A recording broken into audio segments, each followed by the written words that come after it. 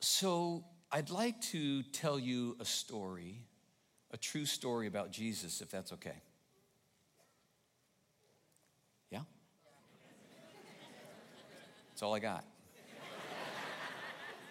So as you know, Jesus was a very popular guy, and he had a lot of followers. As a matter of fact, if Jesus had an Instagram account, Facebook, Twitter, or TikTok, he would have a gazillion followers, and he would have a gazillion likes with everything that he posted. But Jesus had more than just Insta friends. He actually had some up close and personal friends as well. One particular case was a family that lived in Bethany, about 1.5 miles away from Jerusalem. Their names were Mary, Martha, and Lazarus. They were 2 sisters and a brother. And you may recall one of the stories of the many times that Jesus, when he was in town, would go over to their house for dinner. How cool would that be, right?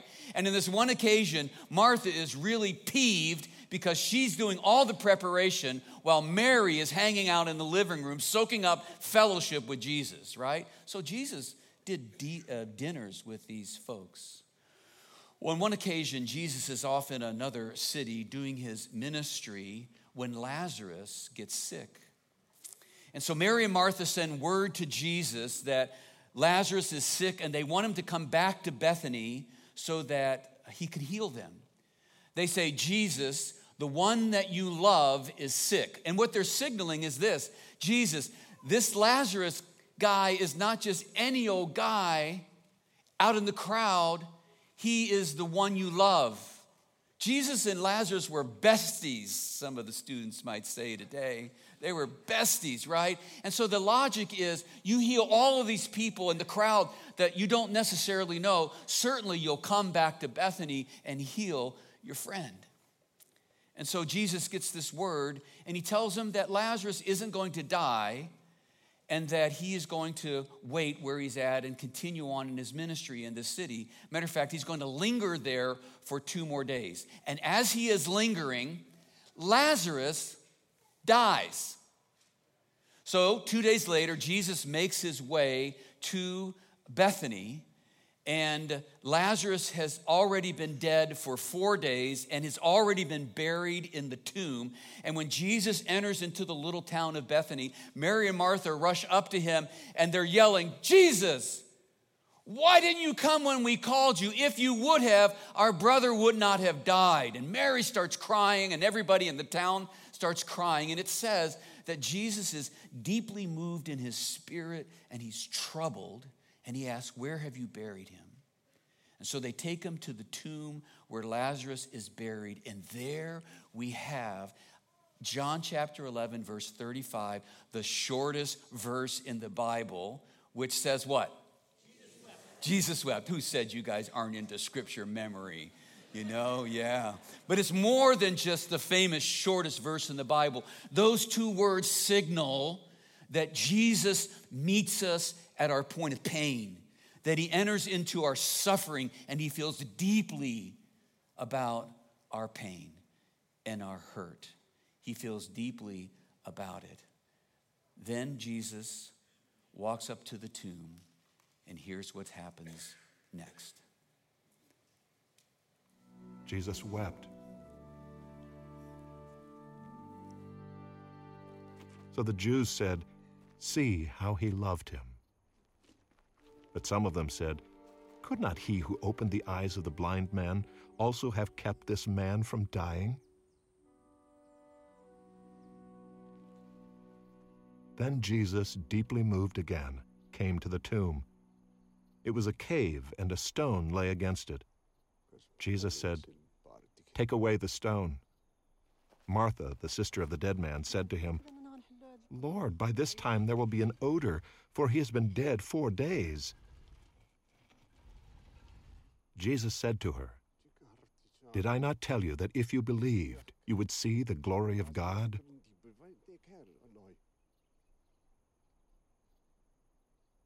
So they took away the stone, and Jesus lifted up his eyes and said, "Father, I thank you that you have heard me. I knew that you always hear me, but I said this on account of the people standing around, that they may believe that you sent me."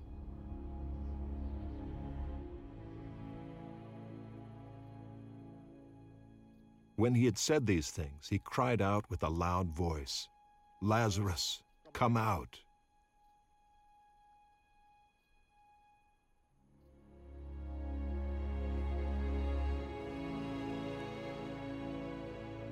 The man who had died came out, his hands and feet bound with linen strips, and his face wrapped with a cloth. Jesus said to them, "Unbind him and let him go." Lazarus, come out.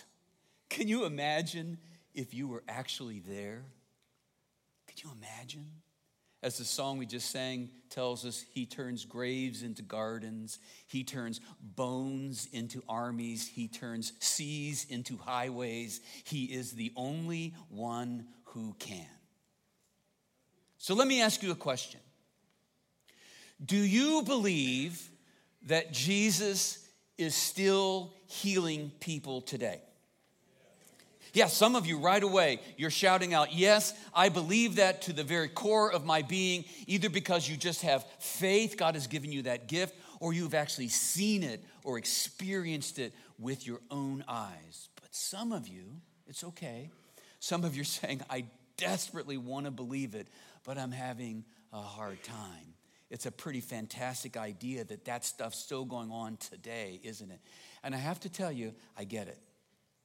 Because even though I believe it, there have been times in my life when I was in the sandals of Mary and Martha myself, and there's someone that I deeply loved that needed to be healed, and I went to Jesus and begged him to heal them, and he didn't come through for me. Maybe some of you are in that place or have been in that place. The first time was in 1999 when my mother found out she had pancreatic cancer. The second one was in 2020 where Roseanne's younger brother, Mike, at the age of 59, discovered he had a rare cancer called Merkel cell carcinoma, a cancer that grows not only on the inside of your body, but on the outside of your body. It's the most disgusting thing you'll ever see. And number 3, when one of my friends, best friends, in 2021, just last year, had ALS, the guy that I planned on doing a lot of hanging out with when I got to my retirement years. As a matter of fact, in 1999 with my mother, after we got her set up in palliative care to handle her pain at the Cleveland Clinic, on the 3rd floor there was a small chapel, and I walked into the chapel, and thank goodness there wasn't anybody there, because I literally got onto the floor, prostrate like this, just like David did when he was pleading to God for the life of his son in the womb of Bathsheba. I was pleading with God. I was crying out to God. I was bargaining with God to heal my mother.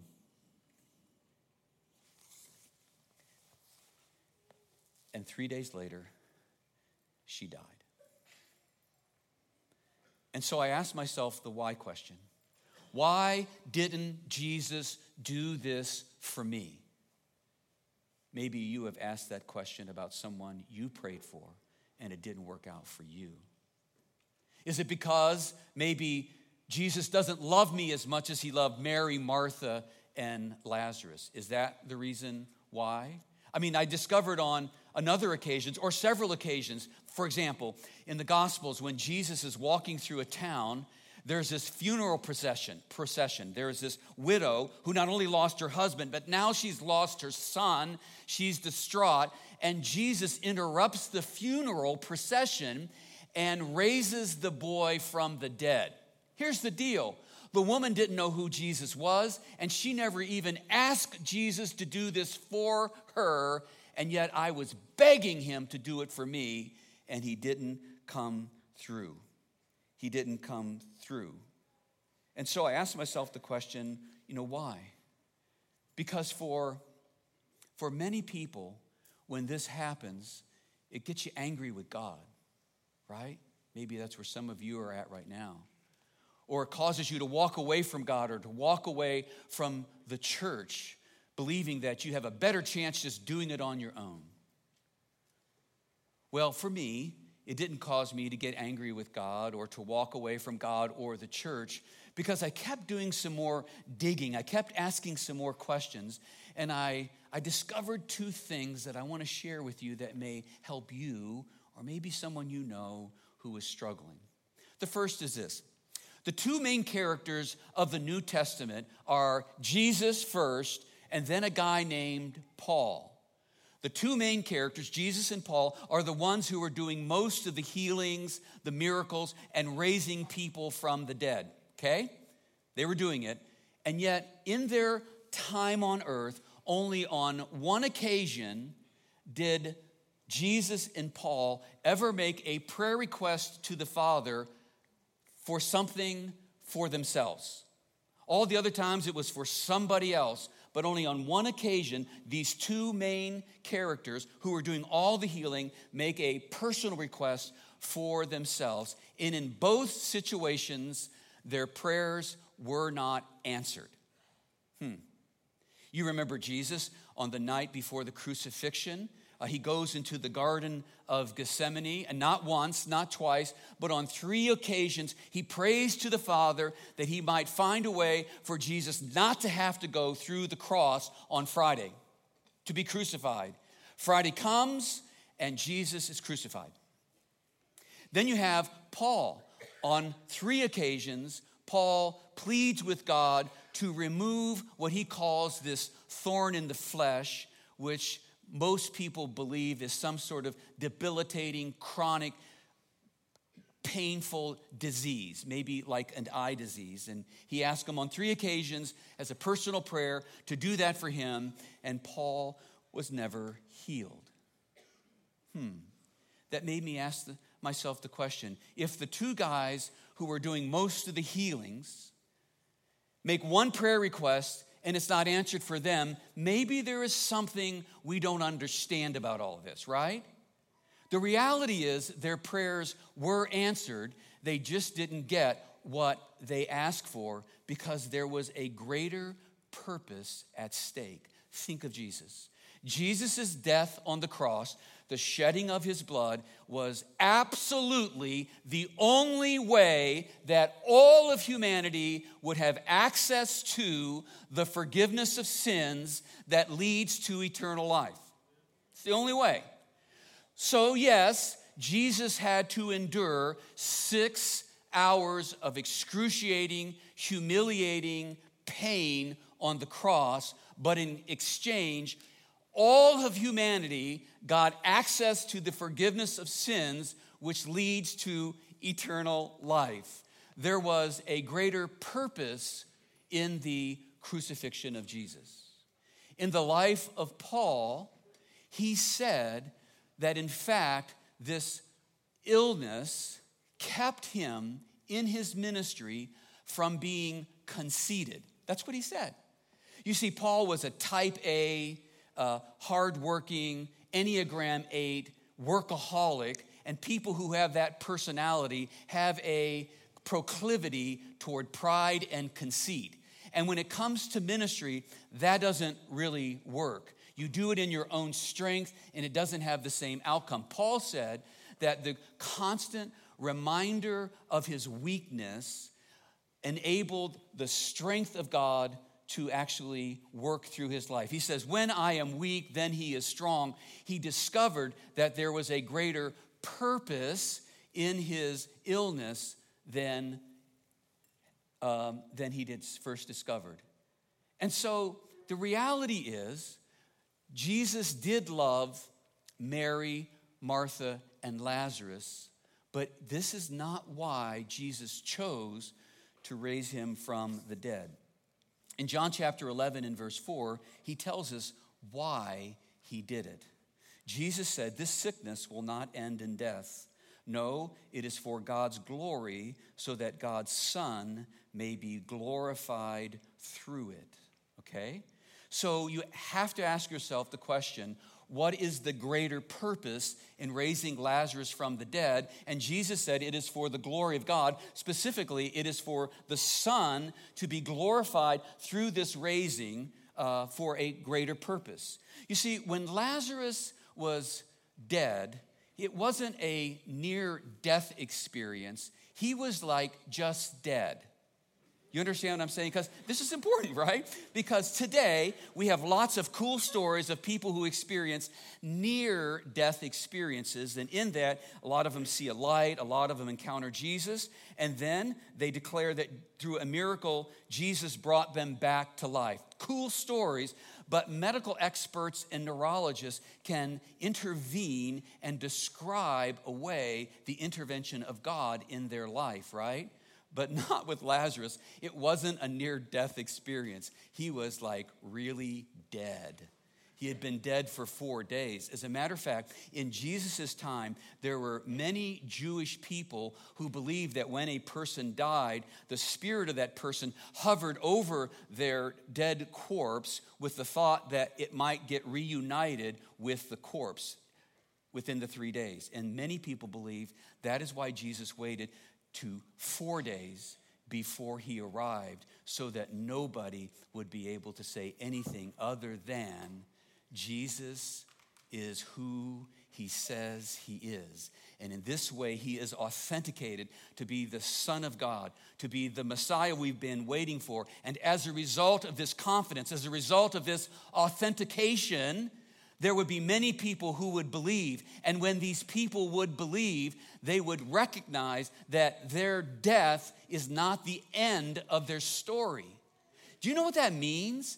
When a person has confidence that death is not the end of their story, it gives them hope for today.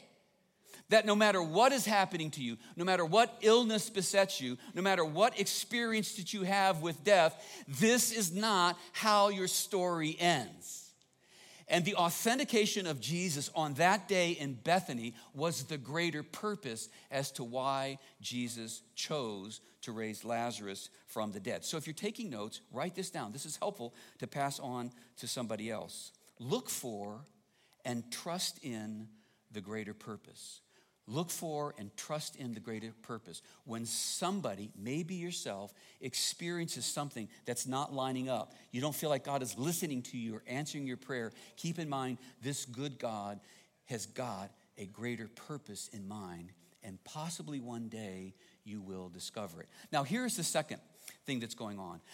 What if we looked at the raising of Lazarus from the dead from the point of view of Lazarus, okay? Now, the Gospels do not declare the conversations that Lazarus would have had with Jesus, but I can just imagine how they might have went, okay? So here's Lazarus. He comes out of the tomb. He's a little bit startled, right? And shocked that he's back in Bethany.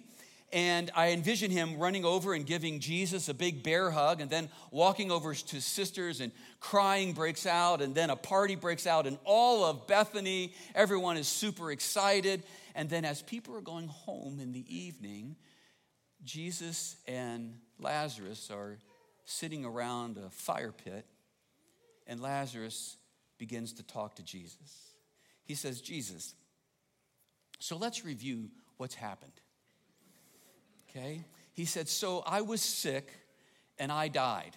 And that was really a very awful experience, by the way. However, because of my faith in you, when my body gave out, my spirit went to this place that I read about called paradise, where Abraham and all the other people who had faith in you were hanging out. And it was really a cool place. And while I was there, I discovered that a week from now, correct me if I'm wrong, Jesus, a week from now, you're going to be crucified, died, and on the third day, you're going to rise again from the dead. But before you rise again from the dead, you and this guy that sneaks in at the last minute, some sort of thief on the cross or something like that, you guys are going to come into paradise, and you're going to retrieve us from paradise, and all of us who have believed in you before your blood was shed and really provided the forgiveness of sin, you're going to personally usher us into heaven to be actually in the presence of God the Father and you forever and ever. Wow, Jesus, that was going to be great until you raised me from the dead. So as I understand it, I'm going to miss out on that. Yeah. You're going to miss out on that. So I want to ask you another question, Jesus, and tell me the truth. Do I have to die again? Yeah, you're going to have to die again. Well, I sure hope that there is a greater purpose that you had in mind. Jesus said, oh, yeah, there's a greater purpose in what we did here today. And Lazarus says, well, stinks for me, but I'm glad I can take one for the team. And I can just envision Lazarus and Jesus doing a fist bump with one of those. And Jesus says, thanks, man. Yeah. You see, Jesus did not resurrect Lazarus. He merely resuscitated him. And there is a difference. That is why what Jesus said right before he raised Lazarus from the dead is so important. I'm going to put it on the screen and invite you to say it with me. Okay, you ready? I am the resurrection and the life.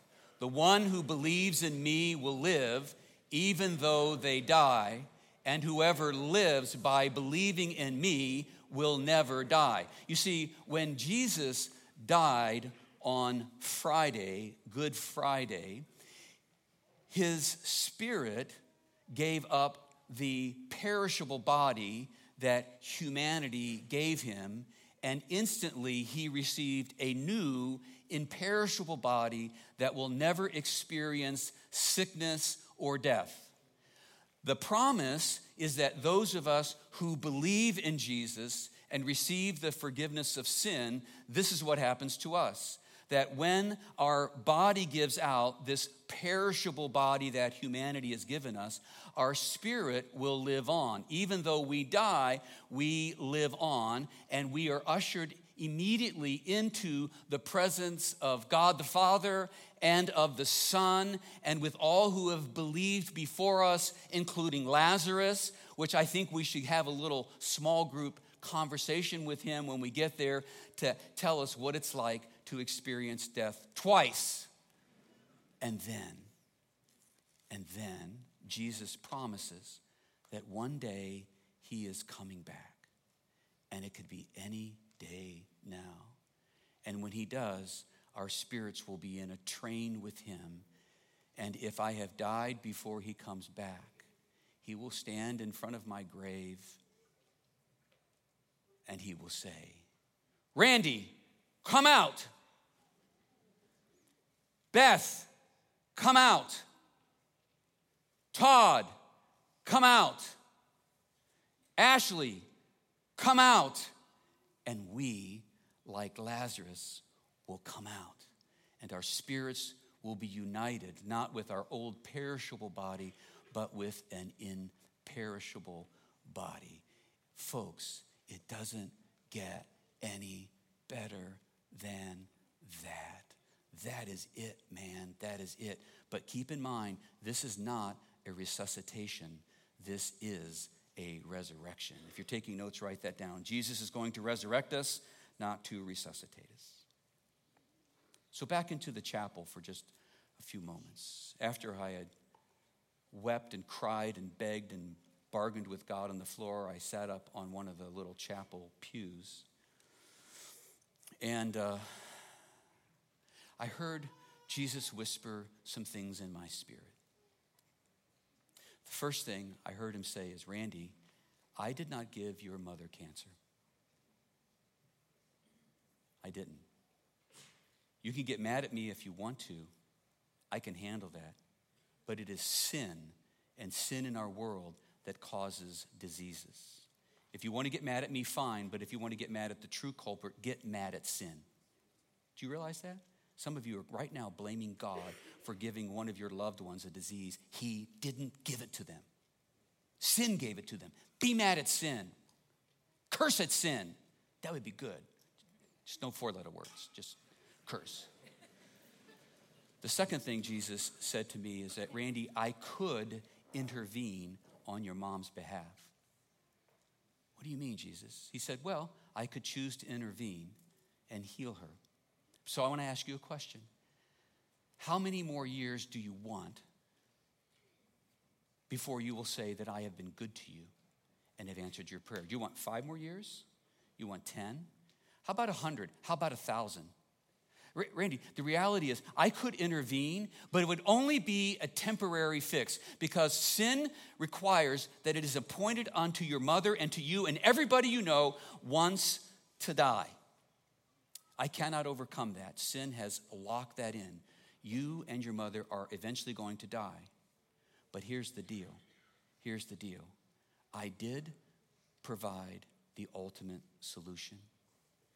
That's when the prophet Isaiah said in Isaiah 53:5, by his wounds you are healed. He was referring to me those many years ago, referring to the time that I hung on the cross and my blood was shed for the forgiveness of your sin. It wasn't a resuscitation, it was a resurrection opportunity. I am forgiving your sins once and for all. I have conquered over death, not only for me, but for you. Randy, don't be so myopic. Don't ask for something temporal. Ask for the permanent. Ask for the eternal.